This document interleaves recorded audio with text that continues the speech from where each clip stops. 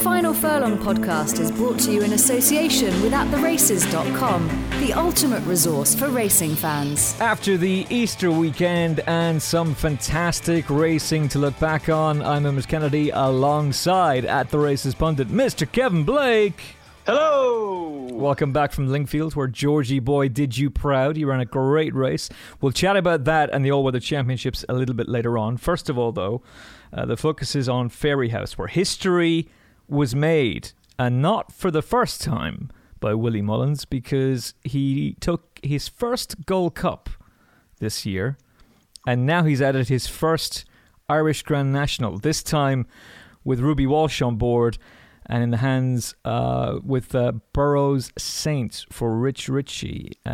This is only a 6-year-old racing manager. Rich Ritchie was talking about the fact that this is them returning to buying the type of horse that brought them the success in the early days, and absolutely stunning success yesterday, Kevin. €270,000 in the satchel as well. A third Grand National in Ireland for Ruby Walsh, but more significantly, a first for the multiple champion trainer Willie Mullins. Yeah, it was a bit of a quirky one, I suppose, that Willie had never won the race. It is a race that there's plenty of family history for them there at the Mullins camp, but he'd never won it, and he kind of did it with an exclamation mark beside it this time, having a 1-2-3 no less, as well as the fifth home. So didn't half win it. He got the job done in big style, and Burrows Saint was Ruby's selection, which was a fair effort from him now, because it wouldn't have been an easy choice. You can see why he went for him. It is ultimately a handicap, and this was the young, potentially improving horse that had a good chance of being ahead of his mark, and he proved to be 100% right. Gave the horse quite a cool ride, I thought.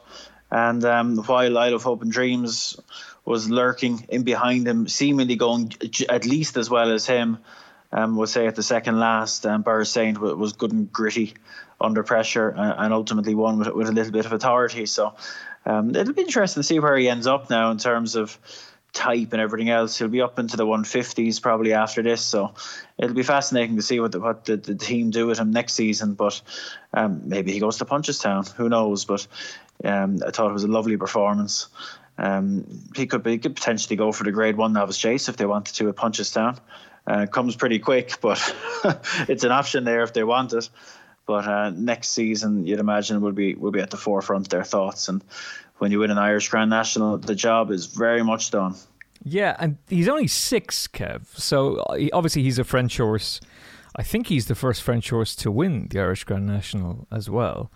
Okay. But did keep up. I've got a trend from Norville.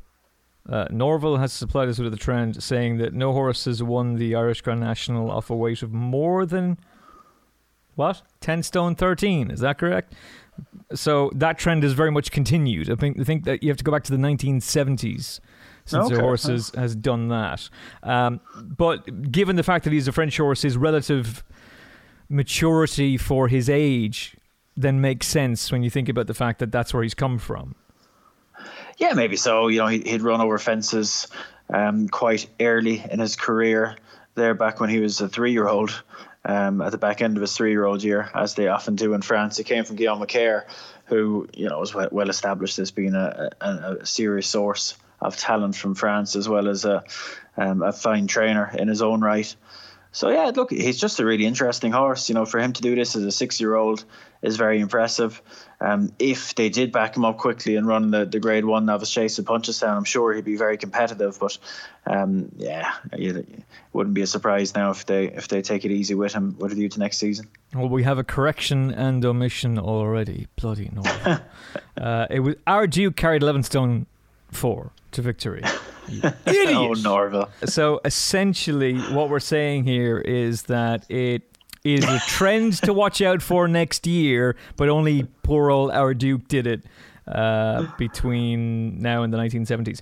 And our Duke is an interesting case in point, because we started thinking about the Cheltenham Gold Cup for him, and I remember doing a review of this race, and there was a thought at the time from someone on the programme that he was a better option for the Gold Cup next year than Sizing John. And ultimately, tragically, our Duke is no longer with us, Sizing John didn't get to defend his Gold Cup crown, which reminds you just how vulnerable these staying chasers can be.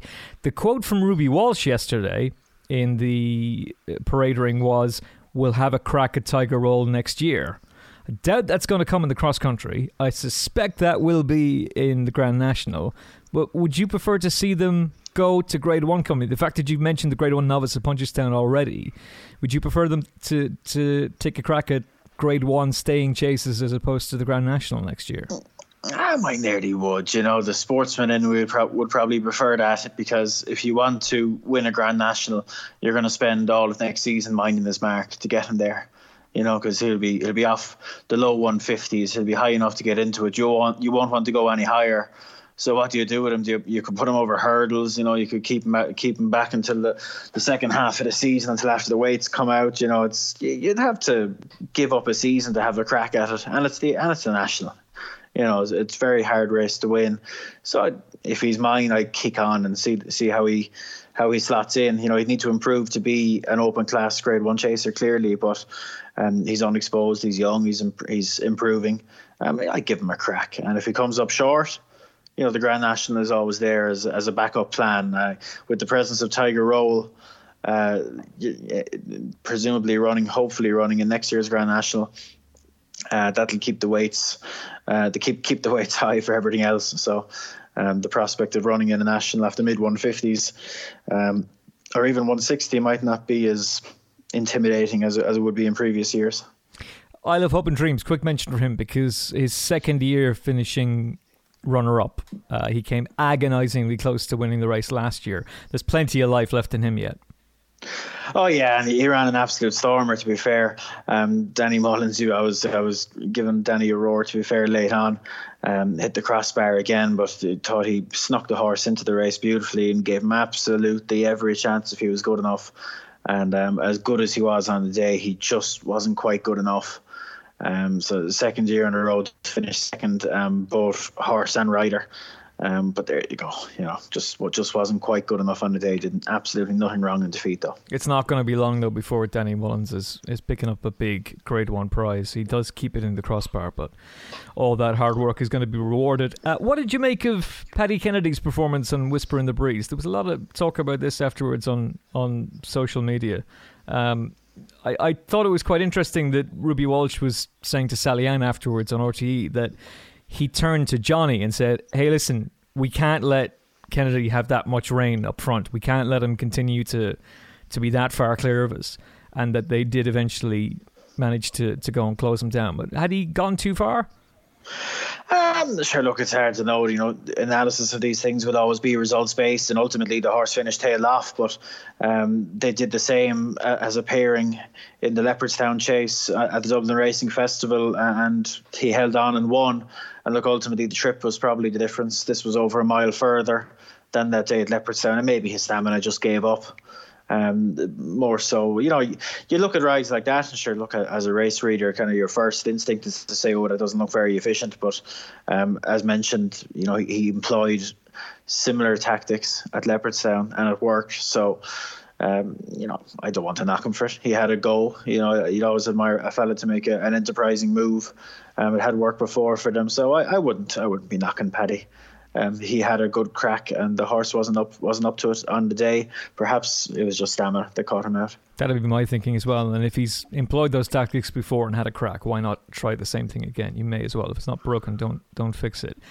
You had an interesting tweet before the race, just the 12 runners for Gigginstown, and it got a fairly interesting amount of traction as well. Kev, do you want to just give us your thoughts on seeing as Gigginstown have 12 runners in the Irish Grand National? This is becoming a common theme, that you would like to see different silks introduced, similar to the flat and what the Coolmore team do.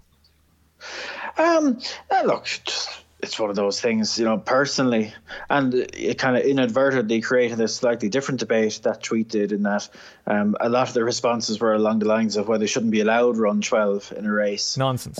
Be it an owner, a trainer, or what have you. Personally, look, I can see the thought behind that, but I think you'd be risking some very serious unintended consequences for the sport and industry as a whole if you did something like that. If you're effectively telling the biggest investors in the sport that, well, we want you, but we don't want you that much, that you can have 12 runners in a national. Of course, it's a bit extreme to have 12 in a national, but those horses ultimately earn their spot. And it would be very ill-advised in my mind for the authorities to bring in a rule that says, right, you have a horse that's earned his way into the field, he's rated high enough, he's presumably suited by the prevailing conditions, you want to run him, but we're not going to let you because we don't think it's right that you could have 12 runners. Wouldn't be for me now. I think we're in a situation in national hunt racing now where we have two especially dominant owners in JP and Gigginstown, and while there was an interesting I suppose set of facts put up on Twitter there by Dennis Coakley, who has Dennis Coakley, who always has kind of strong views along these lines. 3 of the 33 declarations for the national, that includes 3 reserves. There was only 3 of them not connected to Willie Mullins, Gordon Elliott, Gigginstown or JP McManus. And that's a pretty shocking fact. But look, it's kind of indicative of where we are in the sport. It's easy to kind of get all sentimental and say, oh, what about the good old days when the small man had a chance? But look, ultimately, we're in the position we're in because the small man, in inverted commas, is more than willing to sell their horses to the big men when they come knocking. The market for national hunt horses is illogically strong at the minute, for animals that in terms of a potential return on investment, they're a horrendous investment, even more so than flat horses. The fact that 400 grand is being paid for point-to-pointers and so on, that spread the situation we have where, again, in inverted commas, smaller trainers, smaller owners, it's very difficult for them to turn down the sort of money that's bandied about for horses that show promise on the race course. So if you want to go down the road of restricting the likes of JP and Gigginstown running in the biggest races like the Irish National, you risk souring them to the game. And if we ever got to a day where Gigginstown and JP walked away from national hunt racing, those people that were calling for such restrictions would very, very quickly realise the error of their ways. Ultimately, it's a free market. To get to a point where you have 12 horses good enough, fit and sound to run in an Irish Grand National takes a mind-blowing amount of investment and commitment to the sport, and that spreads around all over the country. And you can see why people make these suggestions, but I would just, without wanting to sound patronizing, I think people should maybe think a small bit deeper about it before they go down that road, because the potential unintended consequences for moves like that would just have seriously negative ramifications for the sport in Ireland. And we'd be risking going back to the days where there's not a whole lot of good horses in this country because all the money to buy them would be coming from England rather than the likes of JP and Gigginstown, who support Irish racing so well. So just be careful what you wish for, lads. It might not be the best visual spectacle to have 12 of the 30 runners in the Irish Grand National in maroon and white, but they've paid their money, they're taking their chance. Personally, I have no issue with it. My only suggestion was that in terms of making it an easier spectacle on the eye, and make the job a bit easier for the poor old commentators. Like there was a few in that race yesterday. I'll get up the exact ones. It was where's my head gone? It was Arc Risht for Joseph and Woods Well, and they both had, I think, officially it was a light blue cap and a grey cap with a light grey cap with blue spots or something. And good luck if you're trying to differentiate them. Like they're very, very similar. And if the likes of Richard Pugh are having to really, really work at, Richard was interviewed before the race in RTE, and he's talking about, having to take note of, breast skirts and the colour of the horse and their facial markings. Like if a commentator whose job it is to do that sort of thing, if he has to study to that extent to work out what's what, what hope does Johnny down the betting office have in following his arc few quid around the place? I think we could probably, and this isn't, and the suggestion wasn't a knock on Gigginstown or JP or anyone else. It's just it happens to apply to them more so than anyone else because they have the numbers. If you can bring in a situation where for every 3 runners you have to change the body of the silks, I just think it would make for a better visual spectacle. It would make it a little bit easier for everyone to follow what's going on. Some of the negative comment on the treat machine about it was, well, look, an owner is entitled for their horse to run in their colours. And of course owners would be very proud of their colours, and ideally they'd want to have a winner in their colours rather than their second string colours. But sometimes we just have to take a small bit of a look at the bigger picture and make decisions that benefit everyone or the majority of people rather than the minority. And it was just a suggestion. It started a bit of a debate. I didn't think it would, but I think it would be a relatively simple thing to do. Mick O'Leary might complain about having to pay a few bob for the few new sets of silks, but I think he'd get over it. You look at it, the example I gave, and I know it's not a fully comparable one, but when one is to run in the Magner colours, you've got the plain navy, the plain pink, the plain light grey, and if there's 3 of each there, then they've 3 different caps. But it's just a lot easier rather than having 9 navy with 9 different caps. It's just not easy. It's not easy. But anyway, just a suggestion, lads. Relax. Yeah, I completely agree with you, and I think it's important that the Magner comparison is made as opposed to the full Coolmore, because obviously Gigginstown, it's not Michael Leary in partnership with Derek Smith and Michael Tabor, and so you can get their colours involved as well. But when Excellent Art won the St. James's Palace Stakes, I don't remember John Magner going, oh no, it's Jamie in the pink silks. Oh dear. Like, he's a Grade 1 winner. It's a Group 1 at Royal Ascot. They don't care. They're just delighted. They're all in the photo, and the horse's stallion career is effectively sealed. Do you remember Alamshire beating Dalakani?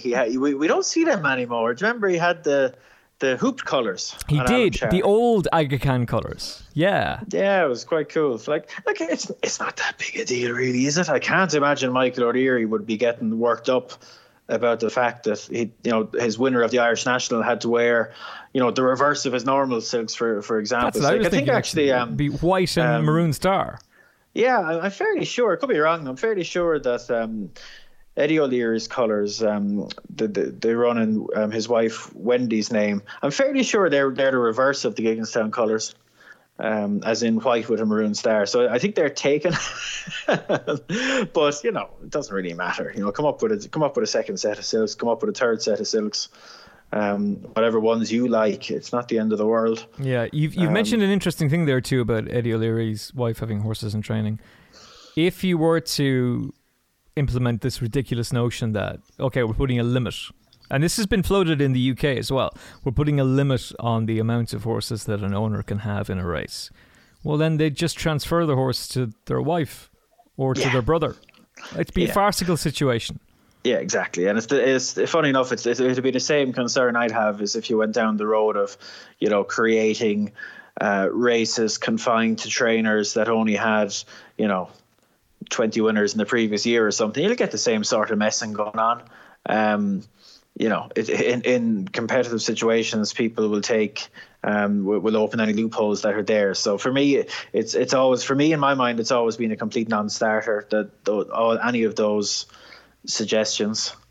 I can't imagine they'd ever be given serious thought by the authorities, but who knows? But it's no harm to have the conversation. But for me, it's a fairly short conversation, even though I've probably made a good fist of making a long conversation by babbling on there for 10 minutes. Yeah, it's not a fairly short conversation from your perspective, Kevin, at all. Speaking of the big man dominating racing and the little man not doing too well, the small man said no to an absolute fortune for Rashan a few years ago. And there he is. He's 80 years of age, the owner. And there's the horse winning a Grade 2 while he is off at his brother's 70th birthday. There must have been some session after Rashan won under Davy Russell for Colin Kidd. This was lovely to see. This horse has been a great story all along, and look, with the old hard head on, like, not a great grade 2, but it doesn't matter. This horse, it's always brilliant when this horse wins for that reason you said. And, to go back to the original conversation, it's very unusual for, inverted commas again, small connections to refuse the money. And they would have been offered an awful lot of money for this horse when he was a juvenile hurdler. They turned it down. And look, he's not a superstar, but for them, I've absolutely no doubt he's a superstar. He's won a couple of grade 2s. He's brought them to so many big days through his career. I couldn't have him on my mind. I thought it was a fairly lifeless effort for him at Clonmel on the flat earlier in the week, or the previous week, I should say. But it didn't matter. He bounced back over hurdles here, and really, really good. He looked as good as ever.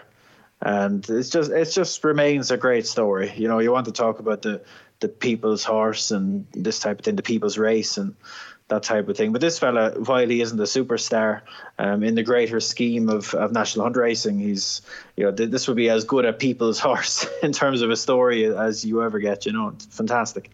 Did you hear Ted Walsh talk about the fall of Wicklow Brave? I did, yeah. Classic Ted.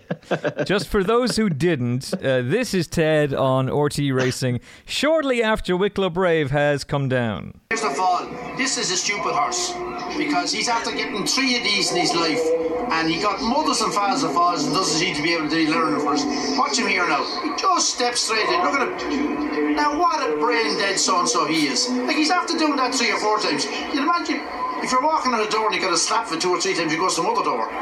He's stupid. Sally Ann, you're in connections. Ted Walsh telling it like it is, I guess, to be fair. Ask a man for his opinion and he gives it. You can't really slack him for it.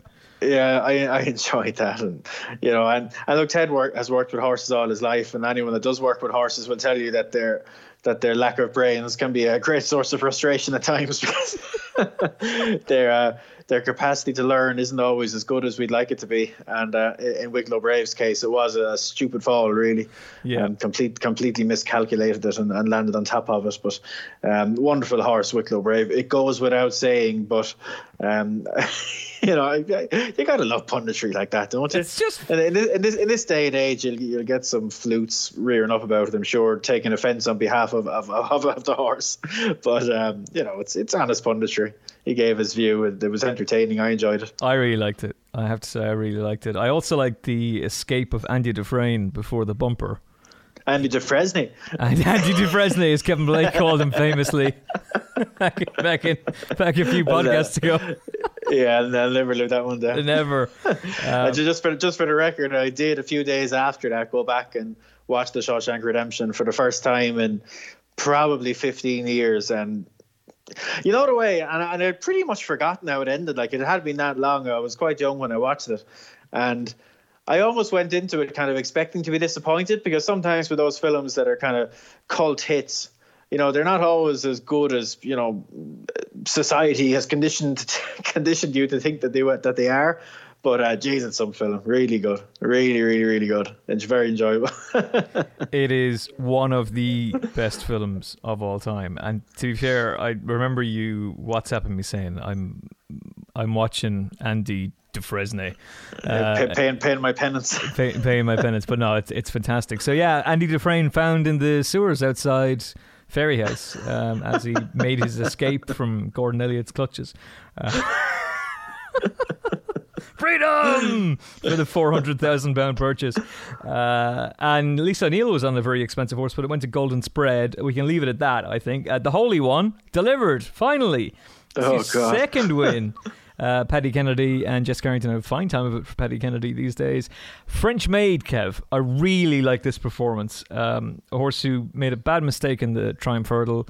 Paul Tennant accepted his fate, and that benefit was seen to great effect here as he got the better, or she got the better, I should say, under Ruby Walsh of Gardens of Babylon and Course Sublime. Gardens of Babylon came with a wet sail, but Ruby had just done enough. Yeah, to be fair to French Maid, like, this was a good step forward, and she was just sharper than the runner-up. She was able to travel, she was able to jump, and she put the race to bed there in the closing stages, whereas Gardens of Babylon just didn't travel as well and jump as well as she did, and got a little bit boxed up there on the inside, and when he got into open country, he just hung a bit right. And, he took a bit of sorting out, and he's finished off very strong. But when you need to be a really good one to do as much wrong as he did and still win a Grade 2. He remains a lovely horse. And, going up in trip, I'd say, will play to his strengths in due course. But, yeah, I'll take nothing away from the winner now. She's quite unexposed herself, has less miles on the clock than Gardens of Babylon.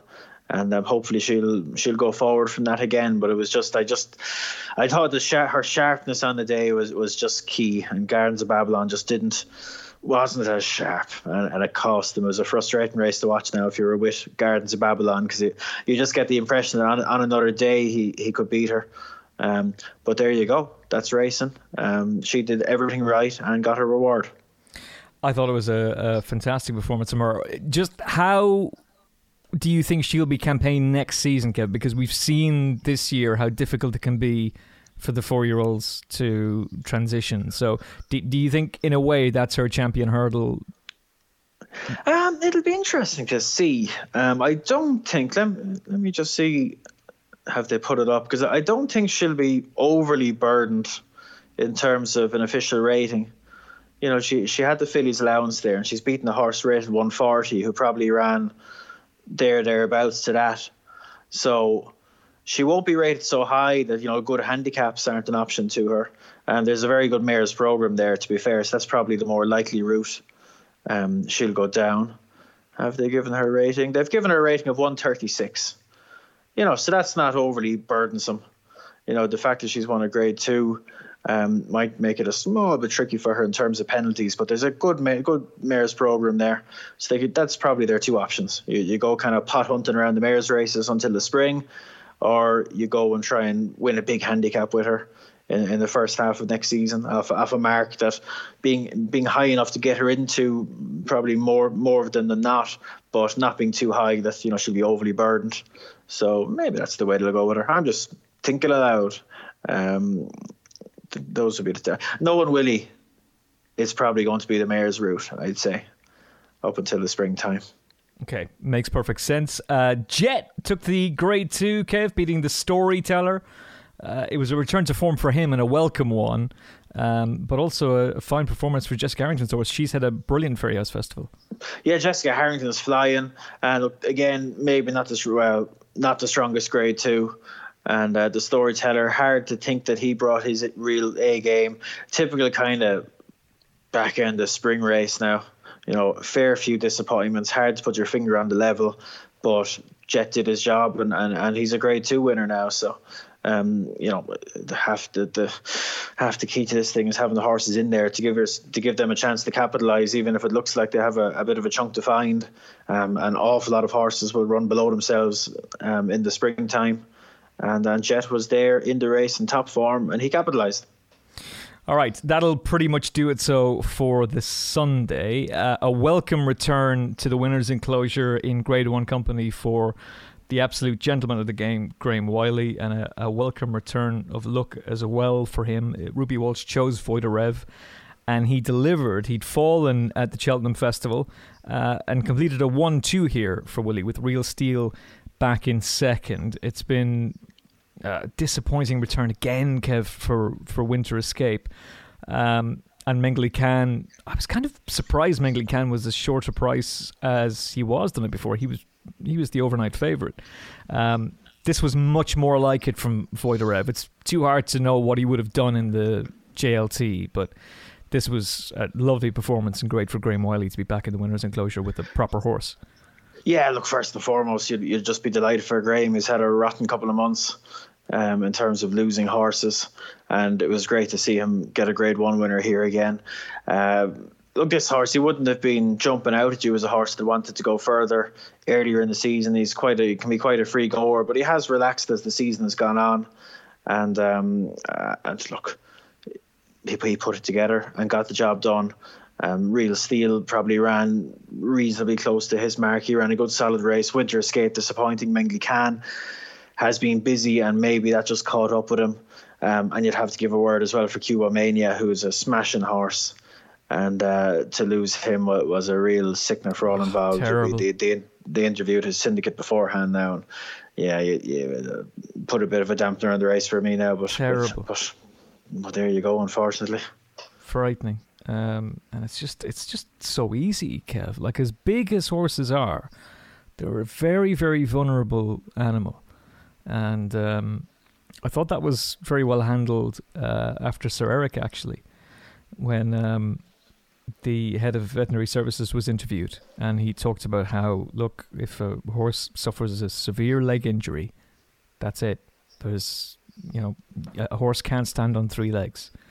And we saw that attempt with the Kentucky Derby winner a few years ago, who was Barbaro, yeah, who was also bred by the breeders of George Washington, and they did everything they could to save him, and it just couldn't be done. It's terribly sad, but particularly sad for the horse's connections.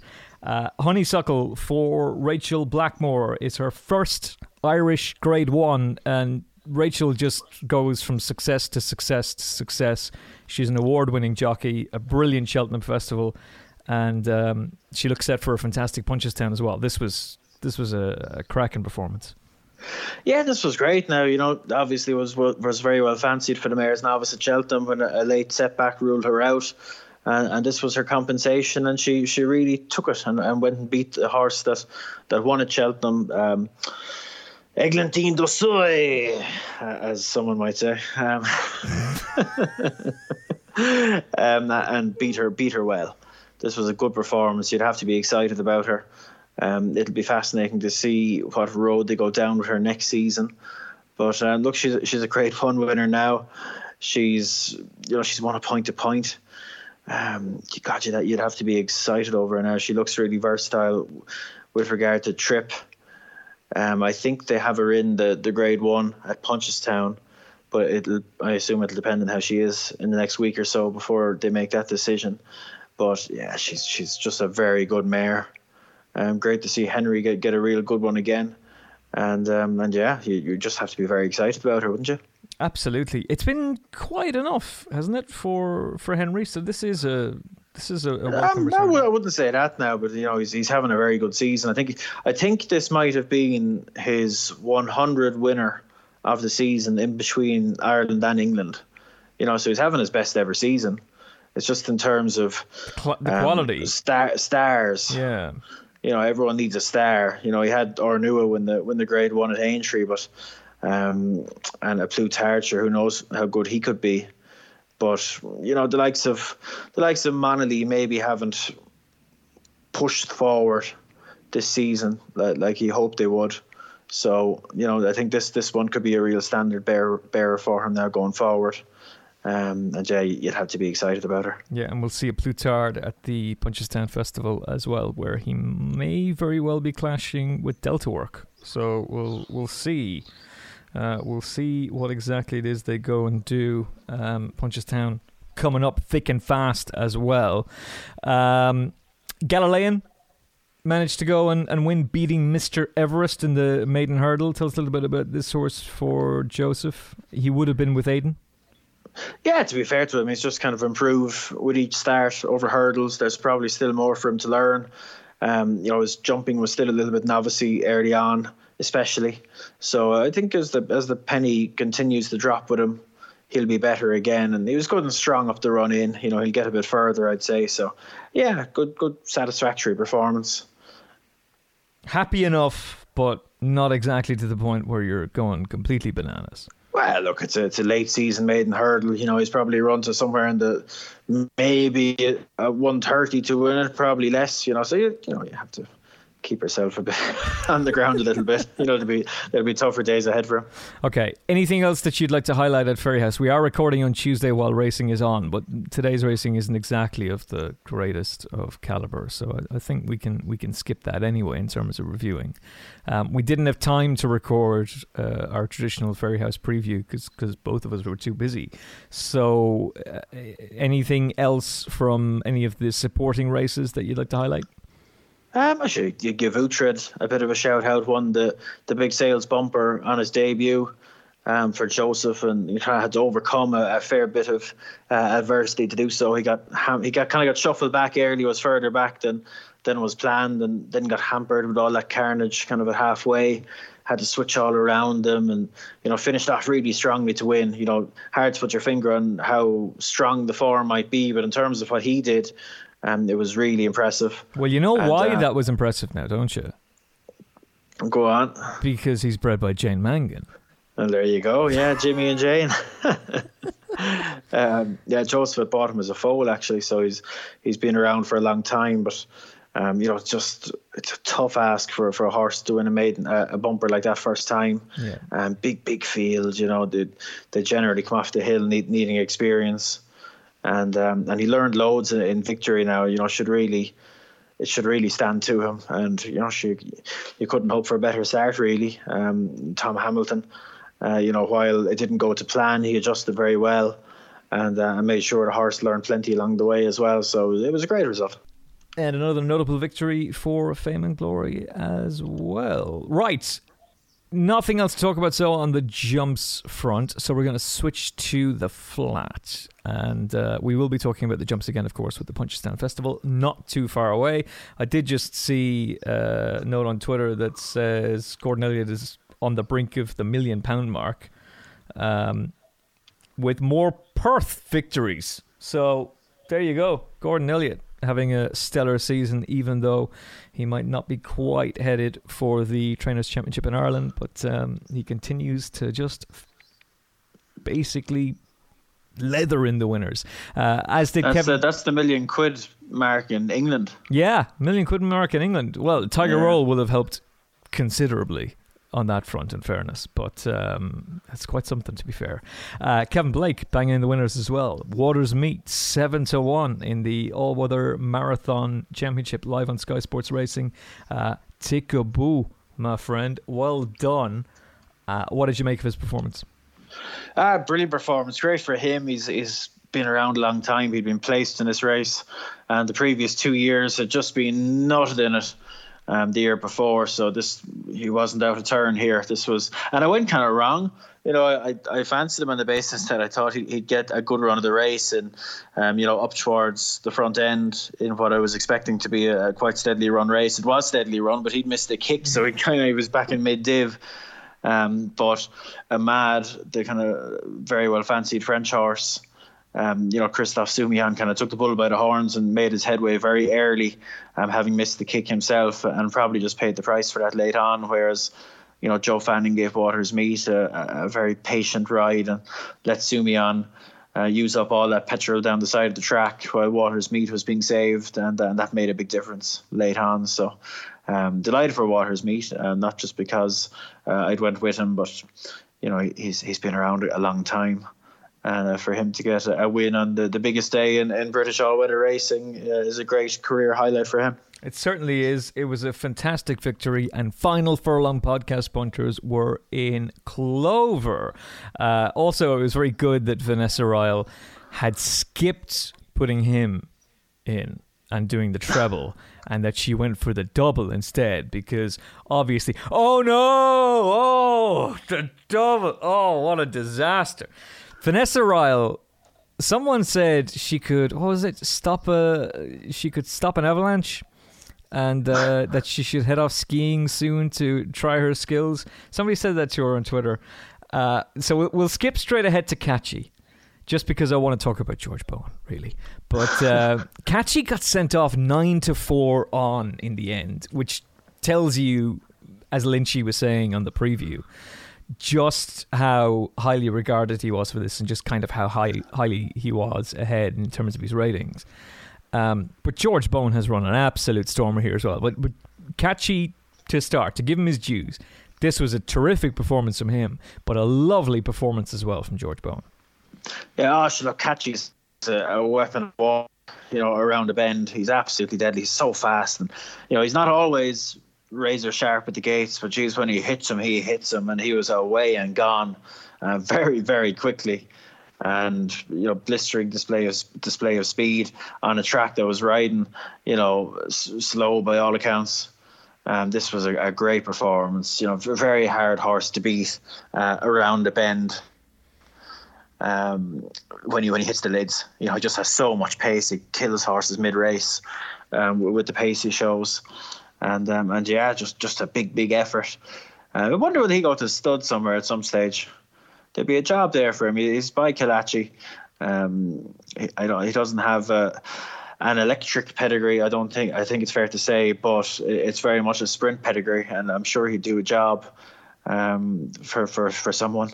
And for many breeders around the place that want speed, because by God, he's fast, and he's durable, and he's just admirable in many ways. You'd love to see him run, and I think it's been put to the owner before, and he doesn't fancy it. You'd love to see him run in a Breeders' Cup turf sprint around a bend, or there's probably a race for him, the big sprint in Hong Kong as well. Just round a bend seems to be key for him. He's perfectly capable of running on a straight track, but he tends to lean a bit and edge across the track in those straight tracks, whereas round a bend, not only does it really suit him, but it really accentuates his pace, because he gets up there on the rail.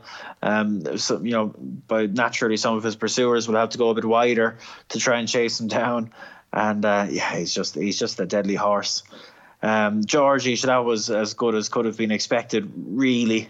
If Catchy was on song, George and the rest were always going to be facing a bit of an uphill climb. But he ran great. He beat the rest with loads to spare, despite things not going perfectly for him. So yeah, look, he continues in tip-top form. His connections were in great form. I think the chat is he's going to go for the Duke of York there in a few weeks, which would be absolutely brilliant if that happens. Finally back in stakes company, albeit Group 2 company. So yeah, that'd be fun. I'll be over there for that as well. So yeah, they're only running this horse when it's been shown on terrestrial TV, I think. So it's great. Which you're not complaining about, Kev. You're all right with that. No. Particularly with a foal on the ground that's a half brother to him. So if we happen to get some Group 2 black type there, we'll be all right. We'll take that. Yeah, I was hoping she was actually going to foal before Georgie ran. She was ready to pop there for a few days, but she waited a little bit afterwards. She gave birth to a very happy and healthy colt by Star Spangled Banner there early on Saturday morning. So she's added another one to the brood now. 8 foals, 7 colts. And can you confirm for us, Kevin, that Sheikh Mohammed was there 3:00 Saturday examining the foal? Yeah, he was actually. I can confirm that, but it's just unfortunate because Sheikh Mohammed actually has way less money than Sheikh Mohammed, so it's not nearly as exciting as you might think. Yeah, he's just some fella from up the road. He gets through some mighty doors open for Sheikh Mohammed, but unfortunately those that are opening the doors don't realise that he hardly has 5 shillings to his name, and he isn't actually Sheikh Mohammed, the much better known Emirati leader. Yes, the Minister for Defence and ruler of Dubai. Right, Vanessa Ryle's double then. It couldn't go wrong. It couldn't possibly go wrong. It went horribly wrong. Wickerson gets thrashed in the end by Matterhorn for Mark Johnston and Joe Fanning. This was quite a performance from the son of Ravens Pass. And to be fair, you can't really make too many excuses for the second. Maybe you will want to, but let's talk about this performance first of all, because the winner was brilliant. He was, and to be fair, he'd been brilliant on his penultimate start. winning a handicap at Kempton off a mark of 107 by like 95 lengths, and the runner-up had come out and won his next two, so doing the same thing, much the same thing, made all and just won by a distance of ground. He'd been very disappointing the time before at Kempton, but the excuse was very clear there. The sectional times told you that they went too hard. He was harried for the lead that day at Kempton and just blew out. The track record was nearly lowered that day by Muta Sadir, and it was excusable. And he got right back on track here, and this was deadly. On the clock it was deadly. Again on a day where the track was riding a bit slow, he put up a serious time. And look, I don't think we saw the best of Wissahickon, far from it. But even at Wissahickons' very best, he might have needed to put up a career best to cope with Matterhorn on this day. With Wissahickon, look, he didn't get any cover. He was strung out wide. I don't know if the slow track would have played to his strengths. It just seemed a little bit flat. Didn't seem himself. He is a horse that can hit flat spots, but just didn't spark as we might have expected him to. I'd love to see a rematch between these two another day. We probably won't get to see it, but two very good horses still. And while Wissahickon has done it on turf already, and it would be fascinating back on turf, Matterhorn, I suppose, has to go and prove it, because I think 9 of his 10 runs have been on the all-weather, so we just don't know how he'll cope with turf. But he's a real fluid moving horse that tries very hard. There's no reason to think that he won't be effective on turf. He's from the same family as Ribchester and others. It's a very nice family, all of which were very effective on turf. So I wouldn't have any obvious reason to suggest he wouldn't. It's just the fact that he hasn't done it would make you wonder. But he hasn't had the opportunity, and he could be a very, very good horse, Matterhorn. I wouldn't underestimate him now. When he inevitably turns up in listed or group company on turf next time, because he looks very good. Yeah, the irony was that yourself and Lynchy were saying that you hoped Wissahickon would win this race and then go on and be a real flag bearer for the all-weather on the turf, and actually could be Matterhorn. Because as you said, the vast majority of his racing, 95% of his racing has been on 90%. The all-weather. 90%. 99.5% of his racing has been on the all-weather. And sorry, I couldn't resist. And I just said what everybody at home was saying. Yeah, right. And to be fair, you are correct. But it would be interesting to see if he is able to then do it on turf, or if he follows in the footsteps of some of the winners in the past who haven't quite gone on to do it. I'm looking at you, Victory Bond and Convey, but we'll see. They look two very good horses. I was interested in the fact that Wissahickon was going to go to Dubai for the Shima Classic and his blood was wrong, and you just wonder if perhaps, even though he's been sent off 3's on, maybe his preparation wasn't exactly ideal in hindsight. Look, it wouldn't have been 100% ideal, but it kind of would have been 99.9%, I'd imagine, unless he took a while to get over that. But he had plenty of time. So I wouldn't like to be rolling around making excuses for him, but I'm still quite comfortable to say that it wasn't him. It wasn't the very best of him. So yeah, we'll look out for the two of them next time. They're both still very exciting. And he's surrounded by horses rated 104 and 100 while he's being hammered by Matterhorn. So yeah, I think it's fair to say he didn't run his best, but at the same time, don't want to take too much away from Mark Johnson's horse, because I'd rather he didn't write a blog slagging us off. Pizzicato takes the 3-year-old all-weather condition sprint over 6 furlongs. Great result for pizza fans everywhere, and a big win for Christophe Soumillon. Yeah, they went hard in front here, and it set up for those coming from off the pace. Christophe Soumillon was full of confidence, and Pizzicato. Where we're going? Pizzicato? There we go. Pizzicato! And he was good, to be fair. It didn't win as readily as it seemed like he might have furlong out, but won under a confident Christophe. And I really liked the runner-up. I thought the runner-up ran a great race. really liked him as a type. You know, geez, he tried hard. Was a little bit closer. While he was off the strong gallop, he was closer to it than the winner, and was put in the race earlier. And he would have enough for him to fold now, but he really tried, I thought, and made a race of it all the way to the line.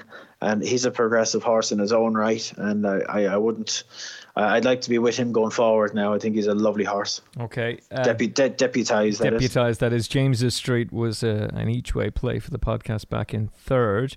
4:45, the all-weather Champions Conditions Stakes over a mile went to Oh, This Is Us from Indico. Oh, Jamie Lynch's nap of the day just nailed. Oh, This Is Us, who's actually out of a Hawkwing mare, Woodman. Oh.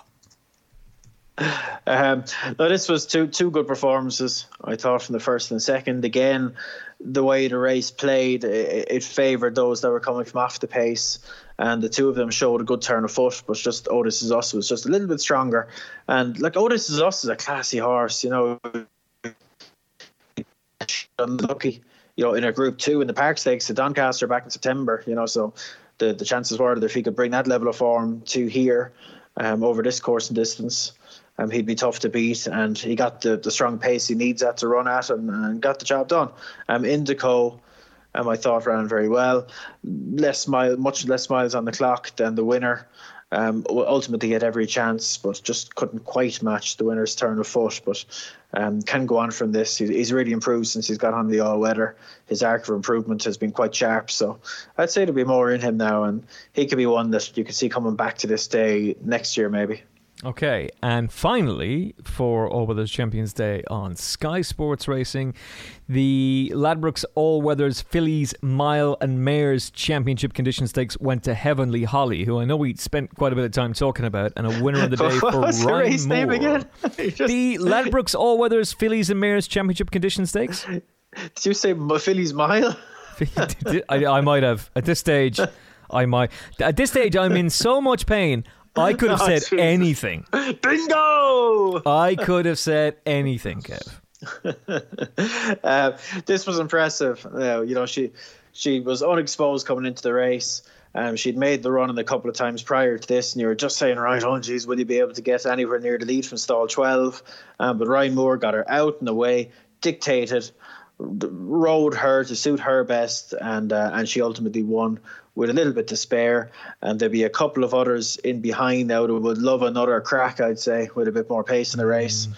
Silvery Mist probably chief amongst them, but take nothing away from the winner. She's only run 5 times, and this was a good performance. Black Type will be the next objective for her, I'd imagine, and she should go and get it. I liked her, but she had the run of the race, but I'm not going to use that to knock her, but I suspect she can step up another little bit and get some Black Type in her book.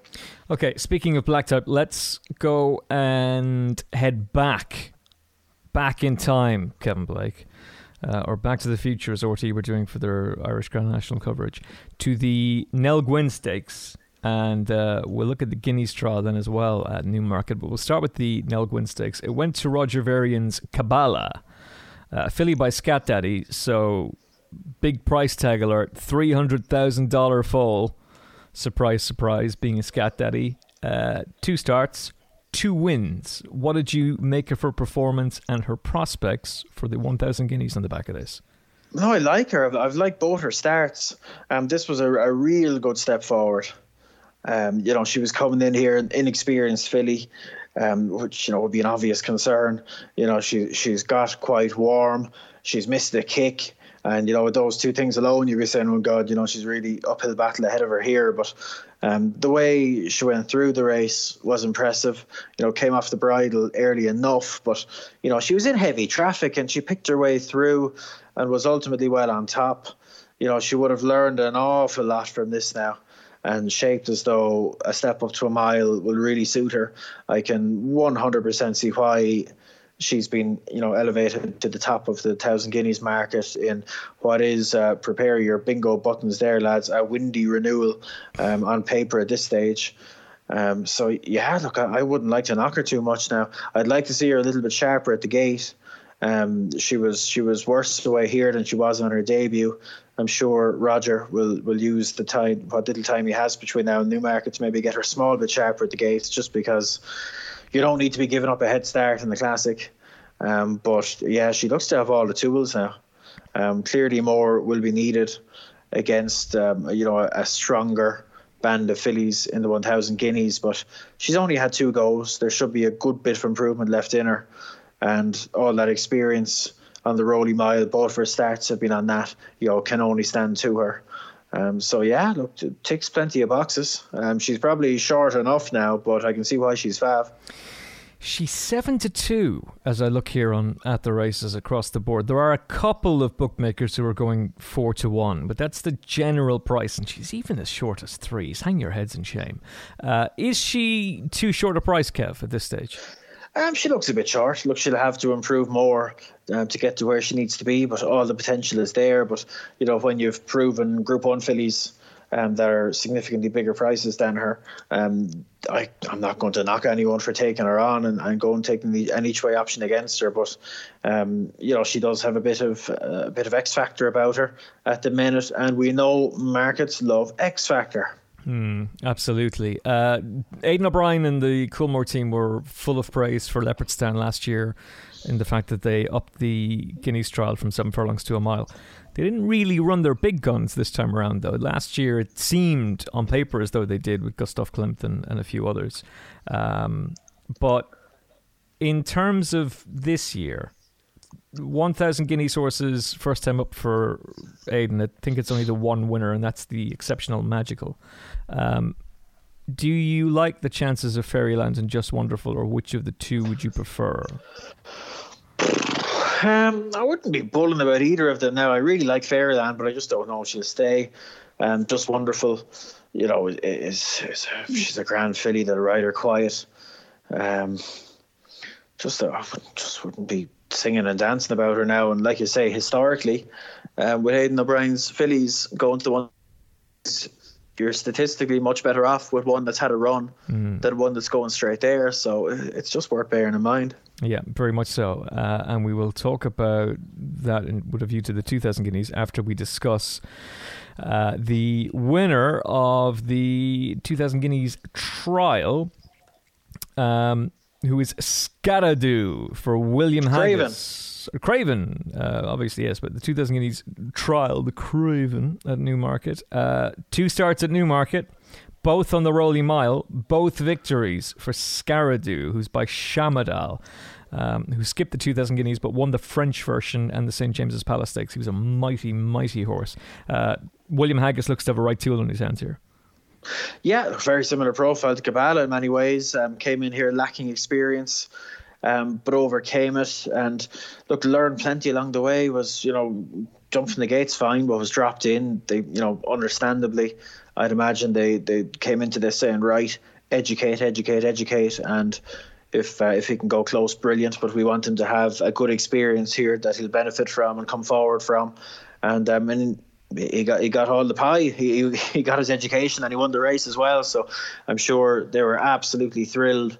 Had to come through traffic, but ultimately came widest of all and picked up well. He had to fight. He's only won a neck in the end from a horse rated 90, albeit one that's probably improving. You would wonder about the level. Royal Marine hasn't run up to his best, I think it's fair to say, fair to assume, being a Group 1 winner, but perhaps hasn't come up to that level or anywhere near it. So I wouldn't be as jiggy about Scardu as I would Kabbalah. But look, he's only had 2 spins. He's won both. He's learned a lot here and has definite scope to come forward. But like Kabbalah, he'll face tougher, more hardened opposition in the 2,000 guineas, and he'll need to up his game again. But look, again, just like Kabbalah, all the potential for him to do so is there. And if you do believe in Scardu, I think you're getting a much more you're certainly getting a fairer price than you are about Kabbalah at the minute. Yeah, Royal Marine it was an odd race he ran. Are you surprised that they're similar enough prices? Scaradou's 6-1, he's 6-1, essentially. Yeah. Sure, look, Scaradou, as mentioned, he has all the potential to go on and be better than this. Whereas, Royal Marine has a fair bit to prove now in my book, to be honest. I would have thought so. The other point to make about this, of course, is that while Aidan O'Brien's record with fillies first time out in the 1,000 guineas isn't brilliant, his record with colts is exceptional. Having their first run of the season and just whatever way they're trained. And now with the news that John Gosden's Too Darn Hot is out of the 2,000 guineas, and this is something that you were highlighting not too long ago, Kevin, to be careful, to play it safe. It's now 10 Sovereigns who heads the betting at 3-1 as your best price, and you're shopping around to get that. It's only with two firms. And Magna Grecia, who you put up at 12-1 on the podcast, now looking very, very nice for us at 5s. Of the two, who are you more interested in? Sure, look, I'd still be a Magna Grecia. Nothing's changed really, in terms of their relative merits. Yes, we'll see what happens between now and then. Jockey bookings will be important to see which way the market will move from here. So, that didn't have an effect last year. Donica rode Saxon Warrior and won, and the horse didn't really move too much in the market. Yeah, sure. I suppose Ryan Moore was in America, wasn't he? So yeah, it kind of threw it off a bit, but.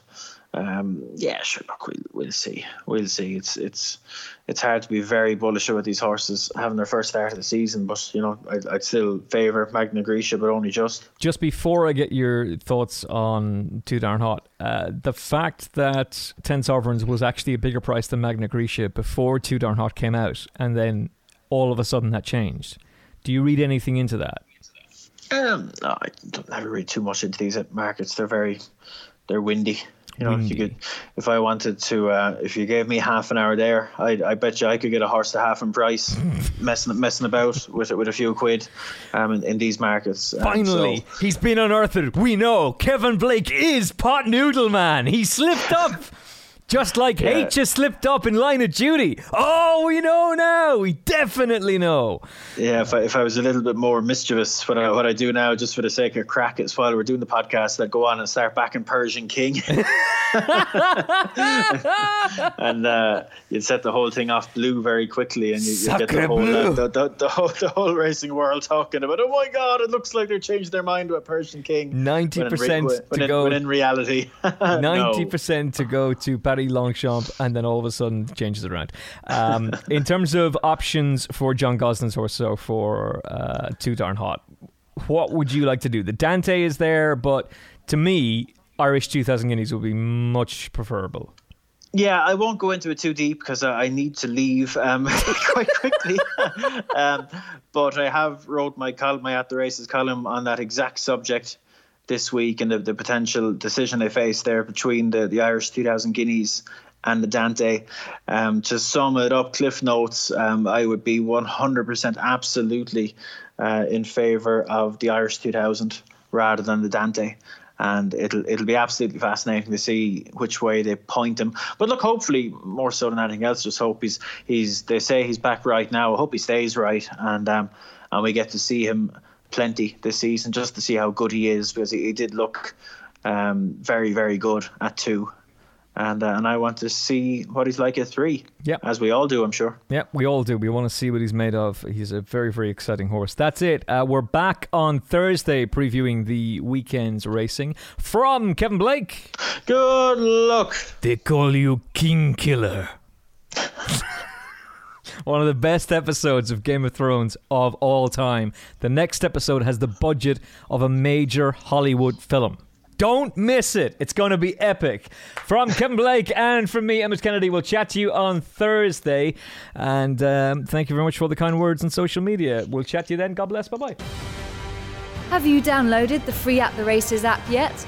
With easy-to-use race cards and form, expert daily tips, plus video replays and in-app betting, it's the app that no racing fan's phone should be without.